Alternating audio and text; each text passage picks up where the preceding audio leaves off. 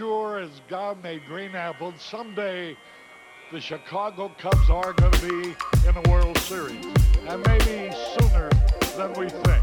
Here's the 0-1. This is going to be a tough play. The Cubs win the World Series. Bryant makes the play. It's over, and the Cubs have finally won it all. The Cubs come pouring out of the dugout, jumping up and down like a bunch of delirious 10-year-olds. But we didn't come here to drink beer. We came here to win this ball game. I said to the Uber boy, I said, take me out with the crowd. The Cubs have done it. The longest drought in the history of American sports is over, and the celebration begins. What's going on, Cubs fans? I'm Sean Sears, and welcome to another episode of Locked On Cubs, part of the Locked On Network, your team every day. On today's episode, we're doing a starting pitching breakdown. We'll take a look at 2019's numbers. We did this with the relievers a couple episodes ago. Now we're starting with a rotation now. I figured with Darvish opting in and Jose Quintana's option getting picked up, we kind of have a better idea of what the rotation might look for 2020. So we'll take a look at that, see who's leaving this rotation, who could be coming in, some options in free agency, maybe trades. We'll kind of touch on all that in the first segment. And then in the second segment, we've got a couple Cubs quick Cubs news. Dee Webstein spoke with Dave Kaplan for about 30 minutes on ESPN. We'll kind of touch on some of the key talking points he mentioned there. And then a couple other quick comments. Joe Maddon announcing that he apparently wasn't planning on coming back to Chicago, even if the Cubs did want him back. So some interesting stuff there. So we'll kind of break down a pretty heavy Monday episode after a somewhat busy weekend for the Cubs. Of course, today's episode is brought to you in part by CubsInsider.com. You can check all our episodes now on CubsInsider.com. And of course, just head to Cubs Insider for all your Cubs information or whatever you need, really. One of the best Cubs blogs out there. Evan Altman, good friend, obviously, friend of the pod. Cubs-related podcast should be having another episode up, so check out Cubs Insider if you haven't head over there yet today. You can get Locked On Cubs on the Himalaya app, as well as Google Podcasts, Apple Podcasts, Spotify, TuneIn app, Stitcher, SoundCloud. Anywhere you can find podcasts, you can find Locked On Cubs. And then make sure you're following us on Twitter at Locked On Cubs. You can follow me on Twitter at Sean R. Sears. And then make sure you're checking out Locked On Bulls with Jordan Malley, Matt Peck, Locked On Bears. Rough loss yesterday. Listen to Lauren Cox taking more on Locked On Bears. Locked On White Sox, obviously, Lawrence, and then Locked On Blackhawks. Blackhawks just had a big win. Jay Zawaski should be all over that. So keep a lookout for all the Chicago sister stations. Today's episode, we're talking about the starting pitching. So before we get to that, I want to touch on a couple housekeeping things. So the Cubs options, obviously, they picked up Jose Quintana and Anthony Rizzo's options. So Quintana, $10.5 million for next year. Anthony Rizzo, $16.5 million. He was actually slated to make $14.5 million, but he got a $1 million bump for each year he finished in the top 5 of MVP voting, which was in 2015 and 16. So $16.5 million, but they did decline Derek Holland at $6.5 million, Brandon Morrow at $6.5 million, actually to buy him out, so they paid $3 million.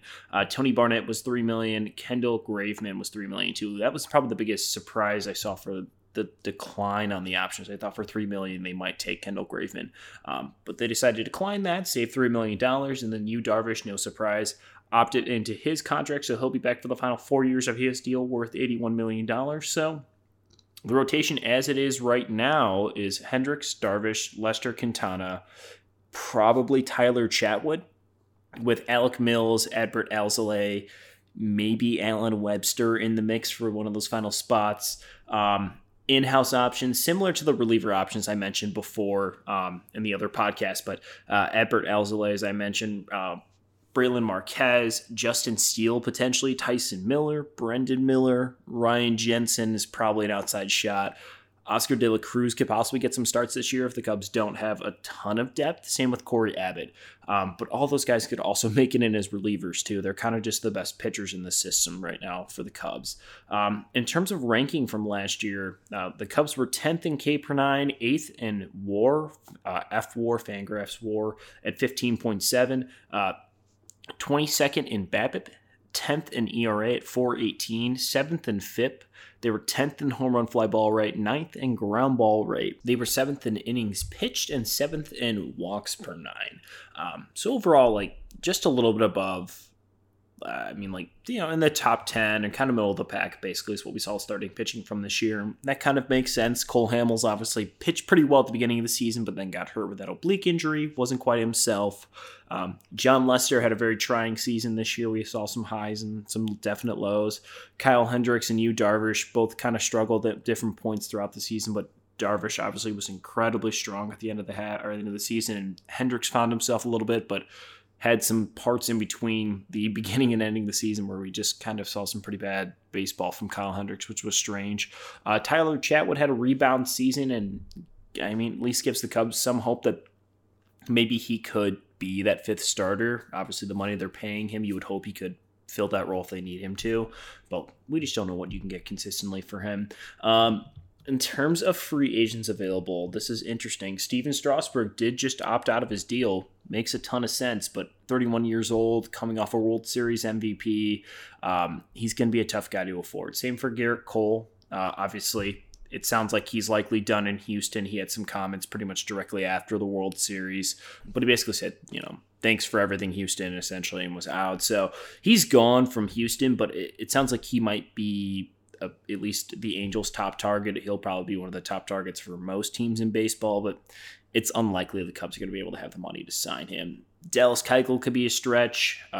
Same could be said for Madison Bumgarner. I don't know if those guys make a ton of sense on the Cubs. I think they would consider them for the right price. I think Dallas Keuchel would be a great fit. But then there's other guys like mid to lower tier starters like your Cole Hamels, who could have a high ceiling, but at 36 years old, it's a gamble. Same with Rich Hill. Rick Porcello is 3 years removed from a Cy Young season, but has looked terrible since. Tanner Roark, Jake Odorizzi, Andrew Kashner, Drew Smyly, Chris Archer, Wade Miley, Dan Straley. There's some guys out here that could make sense. Jordan Lyles, Julio Teheran. Zach Wheeler is probably the guy that I would like the most out of this group that makes the most sense, assuming that a guy like Garrett Cole or Strasburg isn't probably coming to the Cubs. I could see Wheeler being a guy that could make sense on the Cubs and, is 29 years old and kind of fits in this window the Cubs have right now. But he's also one of those guys that could get paid.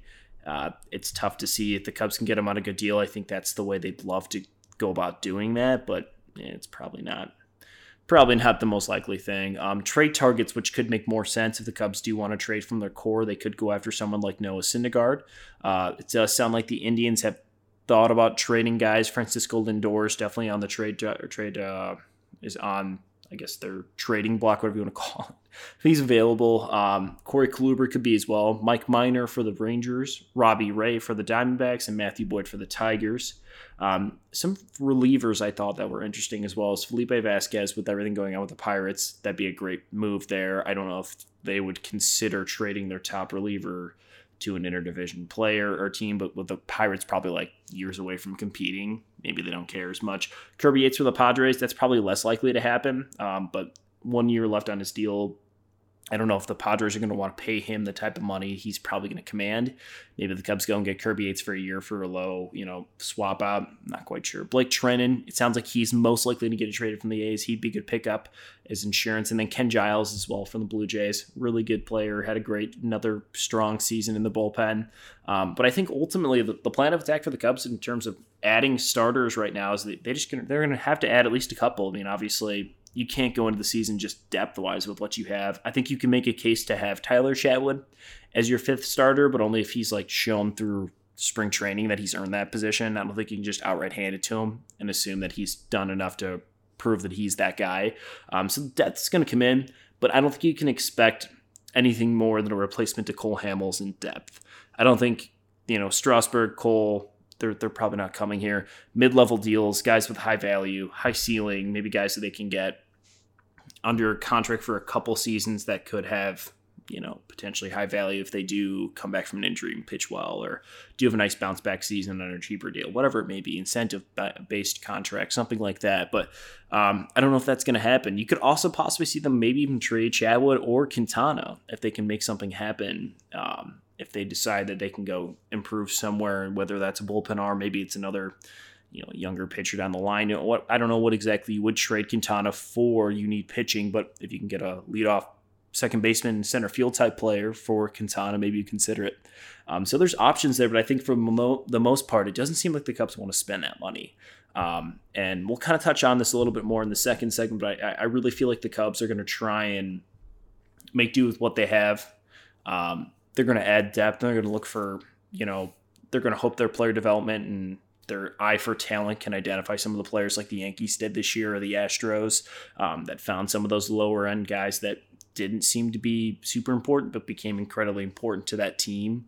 Who knows? Ben Zobrist is a free agent. I don't know if he'll come back to Chicago, but you got to think at least he would talk to them if he does want to come back. It doesn't sound like he's going to try and play. So there's options. I'm interested to see what their plan is in free agency, but everything we've heard so far from Ricketts and then Theo Epstein, whose comments we'll get to here in the second segment, it does feel like the Cubs are prepping fans for maybe a tightening of the belt and less about going out there getting those guys. So we'll touch on that and more in the second segment, but before I do that, I do have a quick word from one of our sponsors, Blue Chew. Guys, let's talk about sex. Remember the days when you were always ready to go? Now you can increase your performance and get that extra confidence in bed. Listen up, BlueChew.com. That's blue like the color blue. Blue Chew brings you the first chewable with the same FDA-approved active ingredients as Viagra and Cialis, so you know they work. You can take them anytime, day or night, even on a full stomach, and since they're chewable, they work up to twice as fast as a pill, so you can be ready whenever a moment arises.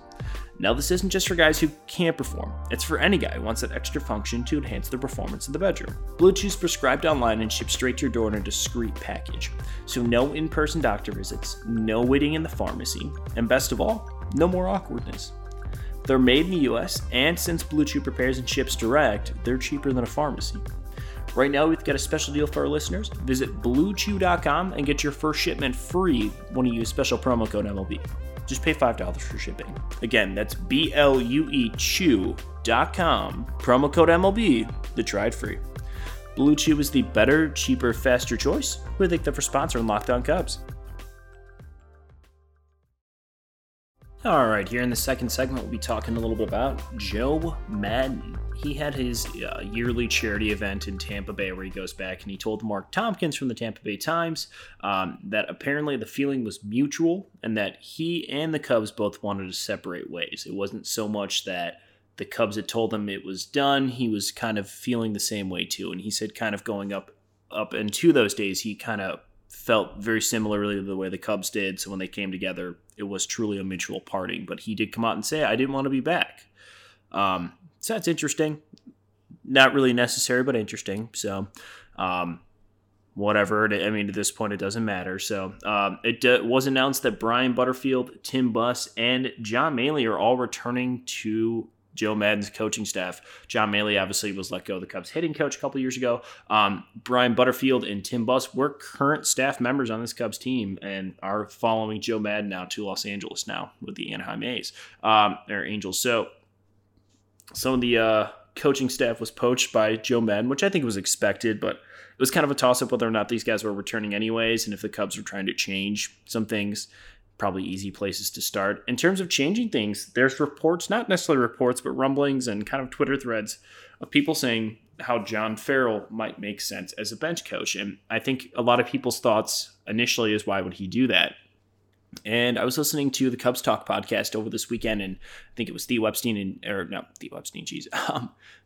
Tony Andracki and David Kaplan both were kind of like, well, what else is he doing right now? It's not like he's doing anything else that's super important. I know he does have, I think he is an analyst on ESPN. He'll do some things from there on Baseball Tonight. He's got that going on, and that's a connection with him and Ross, so it could make sense. He's a guy that has experience, obviously, and it's not like he's managing anyone right now, so maybe he does want to come on and be the bench coach for the Cubs. Interesting fit. Out of all those guys, I've heard like Ron Washington and some random names like that. Larry Rothschild, now that he's been let go from the Yankees. We'll have to see, but interesting. So it sounds like, according to Jordan Bastian, who put out an article kind of talking about the 5 big things for the Cubs this offseason, it was asked who was the biggest free agent or the highest guy on the list of Cubs free agency.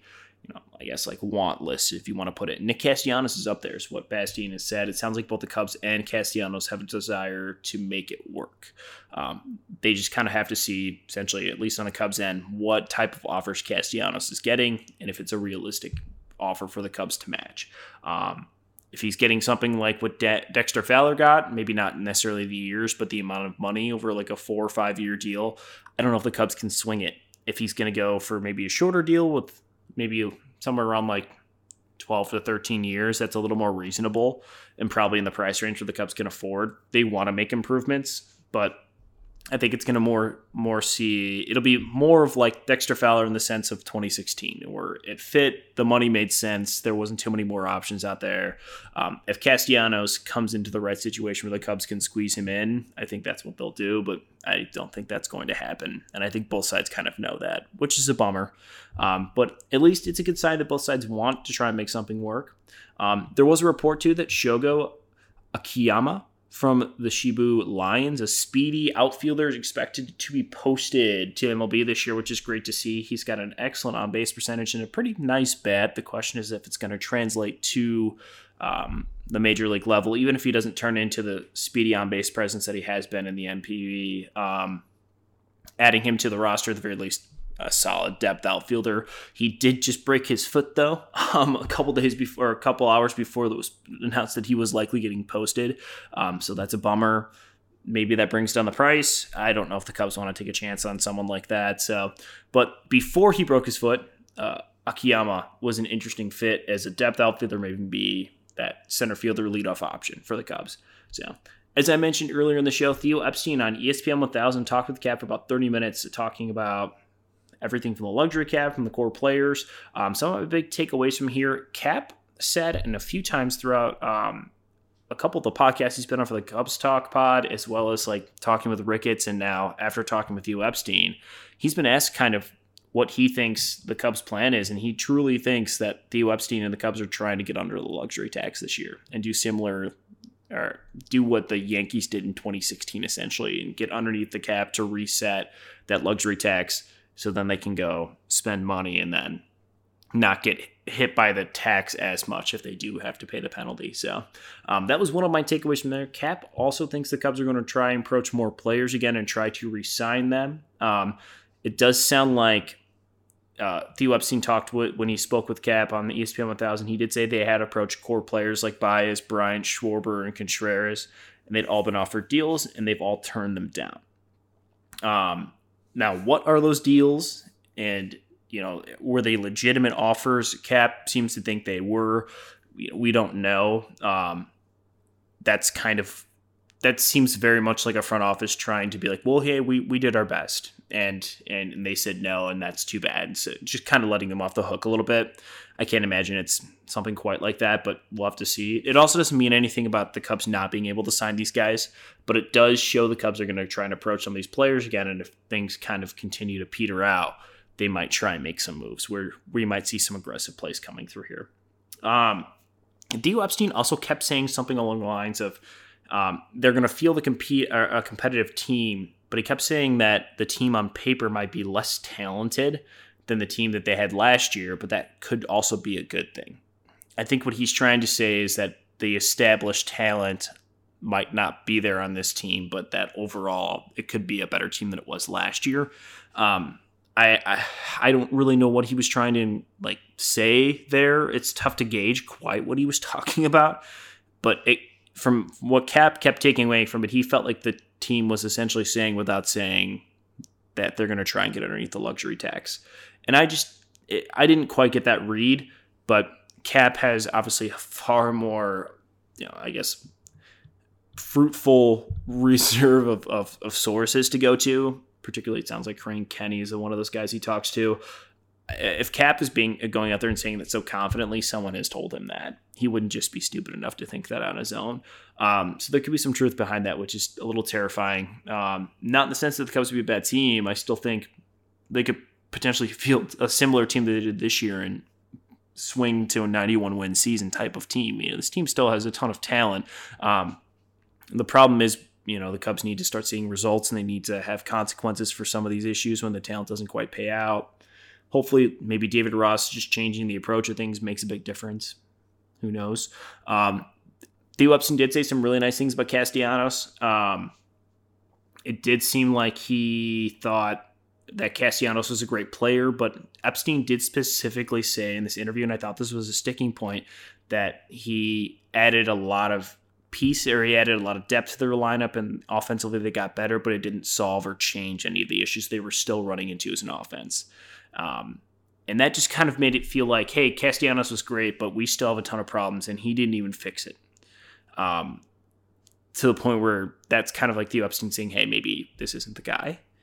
I don't know. I could be grasping at straws here, interestingly enough. But then one last takeaway. This was actually in Waddle and Sylvie, but Jason Hayward was on there talking about Joe Madden and, saying a lot of good things about Joe and, how he liked him. And he talked about Bobby Cox when he left in Atlanta. And he kind of just said, I love those guys. I have a ton of respect for them. Joe Madden is one of my, favorite all-time managers. That being said, we needed a new voice. And I think someone like Jason Hayward saying that, who's obviously one of the bigger clubhouse leaders, I think it's a sign that things needed to change. So those are my takeaways from that. That was kind of the big news from that weekend. In terms of the fall from this past weekend, Anthony Rizzo did win his third Gold Glove, which is great to see.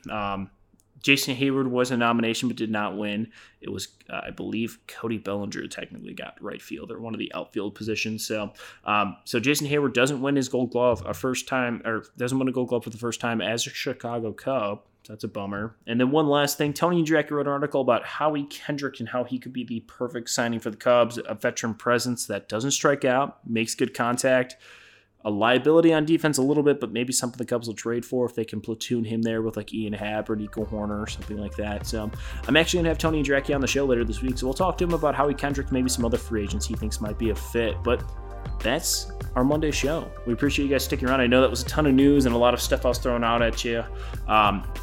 If you guys have any questions with me about what I was talking about the pitching or whatever have you, please tweet at the show at Lockdown Cubs. You can follow me on Twitter at Sean R. Sears. You can tweet at me or DM me. My DMs are open.